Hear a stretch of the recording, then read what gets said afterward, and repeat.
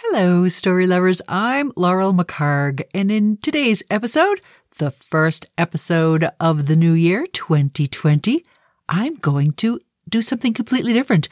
I'm going to invite you into my closet. So stay tuned.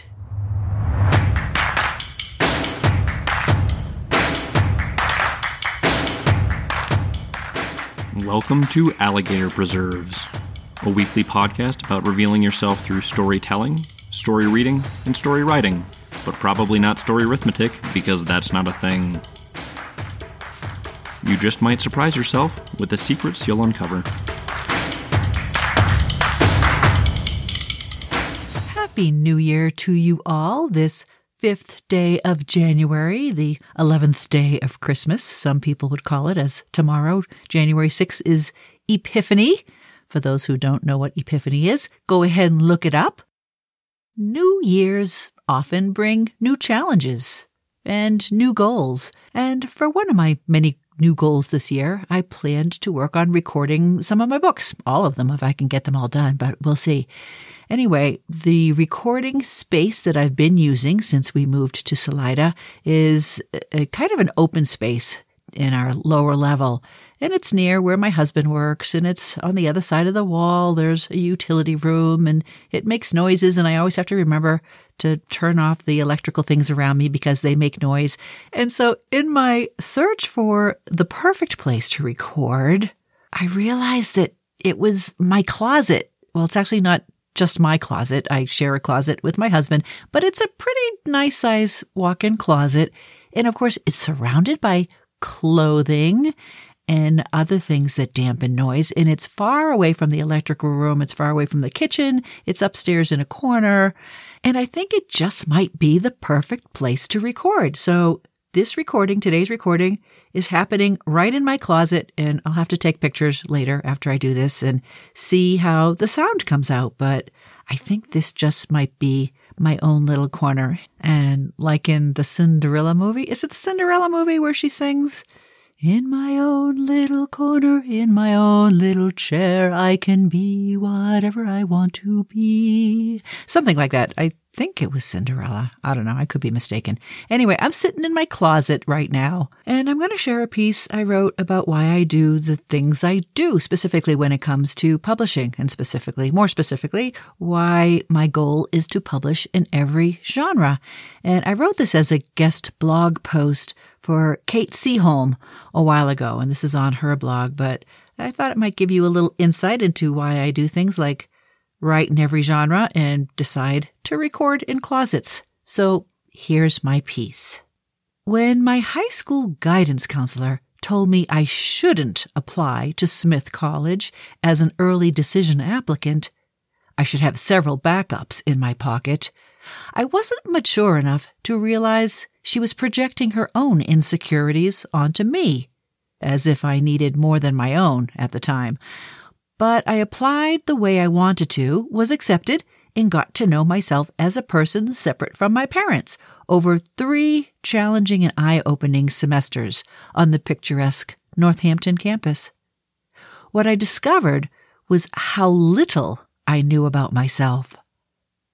I accepted a job through Smith's summer work placement program after my first year. The job? Housekeeper, light fare cook, and companion to a 65-year-old Smith grad. I hadn't cooked a day in my life up to that point. The 4th of 5 girls in my family, I was often dodging too many helpers in our kitchen, but I never minded hanging out in my bedroom with a good book. I was fairly sure I could follow a recipe and not kill anyone with the resultant meal. And what a wonderful opportunity! I'd live for 6 weeks with a woman who'd be my mentor. She had worked at Harvard Business School before retiring. She would help me discover my purpose in life. Wrong. She had no time for me, and no interest in mentoring a young Smithy. She barely acknowledged my presence. So I cleaned her ashtrays and accompanied her between her apartment in Boston's Prudential Center and her little place on the beach in Connecticut, and I didn't kill her with my cooking. And I decided I needed a change. My parents had raised me to believe I could do and be anything I wanted, yet I knew I'd never really been tested academically, physically, and emotionally. I wanted to be tested. I had my meeting with the Dean of Smith in November of my sophomore year, a requirement for anyone leaving the Ivy Towers of the Seven Sisters College, to tell her I'd started an application to the United States Military Academy at West Point and would leave Smith at the end of the semester to prepare. I was fairly confident my application would be approved. She told me I shouldn't leave. I was making a mistake. Didn't I see how well I was doing at Smith? She told me I really shouldn't make such a drastic move. It wouldn't be a good fit for me. She was almost right. As a woman in the 4th class to see women at West Point, I experienced the wrath of many cadets, grads, and professors who believed women shouldn't be marching alongside the men of the long gray line. I came close to failing out of West Point because my plebe English instructor, an Army captain, told me I couldn't write. But I could. And I did, and after graduating from West Point in 1983, I served in the Army for 9 years on active duty and over 3 more in the Army Reserves. But what does any of this have to do with my goal as an author? The answer is simple. First and foremost, I want to publish in every genre because it will be a challenge. Second and aftmost, thought I'd made up that word, but alas, I did not. I've been told I shouldn't. After publishing Miss and Water White, an author friend told me I should adopt a pseudonym for publishing The Hare, Raising Truth, because clearly my niche is educational writing, and The Hare is, well, rather naughty.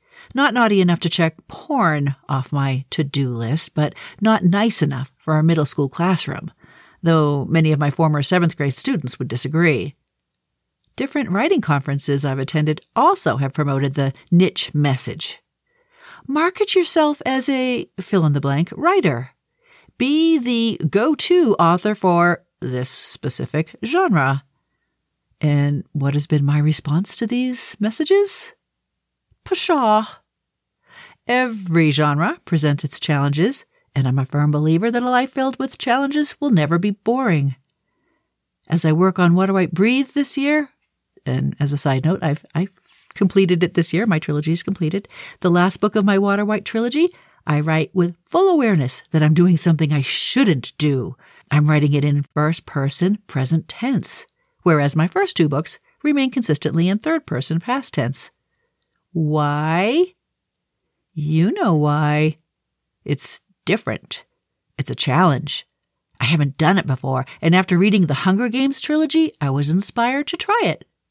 I wrote The Hare, Raising Truth in second-person perspective for the same reason. And Rod Serling's Twilight Zone voice was a powerful inspiration behind each creepy scene. It was great fun to write.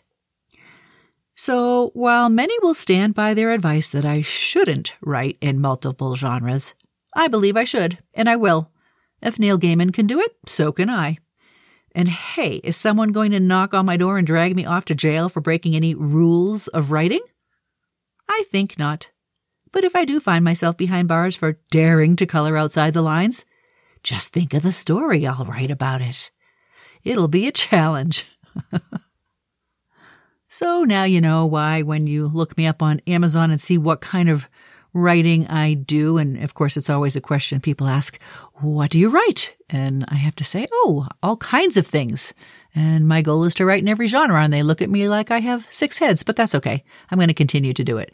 And of course my goal this year is to start my military romance series, which is going to be set in the future, thanks to a suggestion made by a new author friend of mine, Linda Ditchkiss, who will accompany me this year along with author D.R. Kiss to this year's 2020 Denver Pop Culture Con. We're really looking forward to that. It'll be the 3 of us on 2 tables there. So put 4th of July weekend on your calendar in Denver to come to the Denver Pop Culture Con. But I'll have more about that as time goes on. And another new thing I'm doing this year, in addition to recording in my closet, is I'm actually going to plan out my next series a little bit more. My friend Linda suggested that I read the book Save the Cat Writes a Novel, the last book on novel writing you'll ever need by Jessica Brody. And I read it and I decided that might be kind of fun. And the first thing I had to do, of course, was go buy a cork board and a bunch of 3x5 cards and some push pins and set up the board in a way such that I can outline the 3 scenes that should be in every good novel and every good play. So I did that, and as I get ideas for the first book in my series, I will stick them on 3x5 cards in a place on the corkboard where the scene or the person belongs.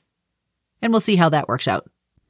So what I would really like from you listeners today, if you have a moment, I would love it if you took a moment to either like this episode or even better, leave me a note. Leave me a note about the sound. Maybe if you notice a difference in the sound quality between what I was recording before I retreated into my closet to now, this episode, because I think this is where I want to do my recording from now on. And now, of course, I'm just waiting for the first brave person who might want to come and be interviewed by me here in my closet. I think this room. I think it would be fun. And I hope you enjoyed today's episode on Welcome to My Closet and why I do what I do. And as always, you can find today's show notes with links and photos on my website at leadvillelaurel.com. Email me at laurel@strackpress.com and let me know what you think. And follow me on Twitter at LeadvilleLaurel. If you enjoyed this and other episodes, please subscribe to Alligator Preserves on iTunes, Stitcher, or, wherever you get your podcasts to keep up with my latest closet episodes and tell your friends about it. I hope you'll help support Alligator Preserves on Patreon. Check out the rewards you receive at patreon.com/alligatorpreserves. And join me next time in my closet when I'll talk about something completely different. Maybe I'll give you a tour of my closet. Until then, let's see. No preserves in my closet. I don't think we should eat in here. That probably wouldn't be a good idea. I don't know. I'll have to think about that. Happy New Year, everyone. Happy 2020. I'm glad it's finally here. And take good care of yourselves this year. Bye. Alligator Preserves is hosted and produced by Laurel McCard, with technical support provided by her husband, Mike McCard. Follow her on her website at leadvillelaurel.com, where she writes about life, real and imagined. If you enjoyed this podcast, you might enjoy her books. Find her work at amazon.com.